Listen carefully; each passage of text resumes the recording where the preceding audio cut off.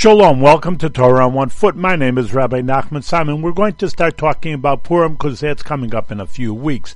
And the idea in the Esther Megillah is that Achashverosh at the beginning ruled over 127 countries. Well, why is that important? Torah is not just a history book. Well, it's just because it's very important, because when Haman made his decree, it wasn't just for Europe or a few countries or the land of Israel.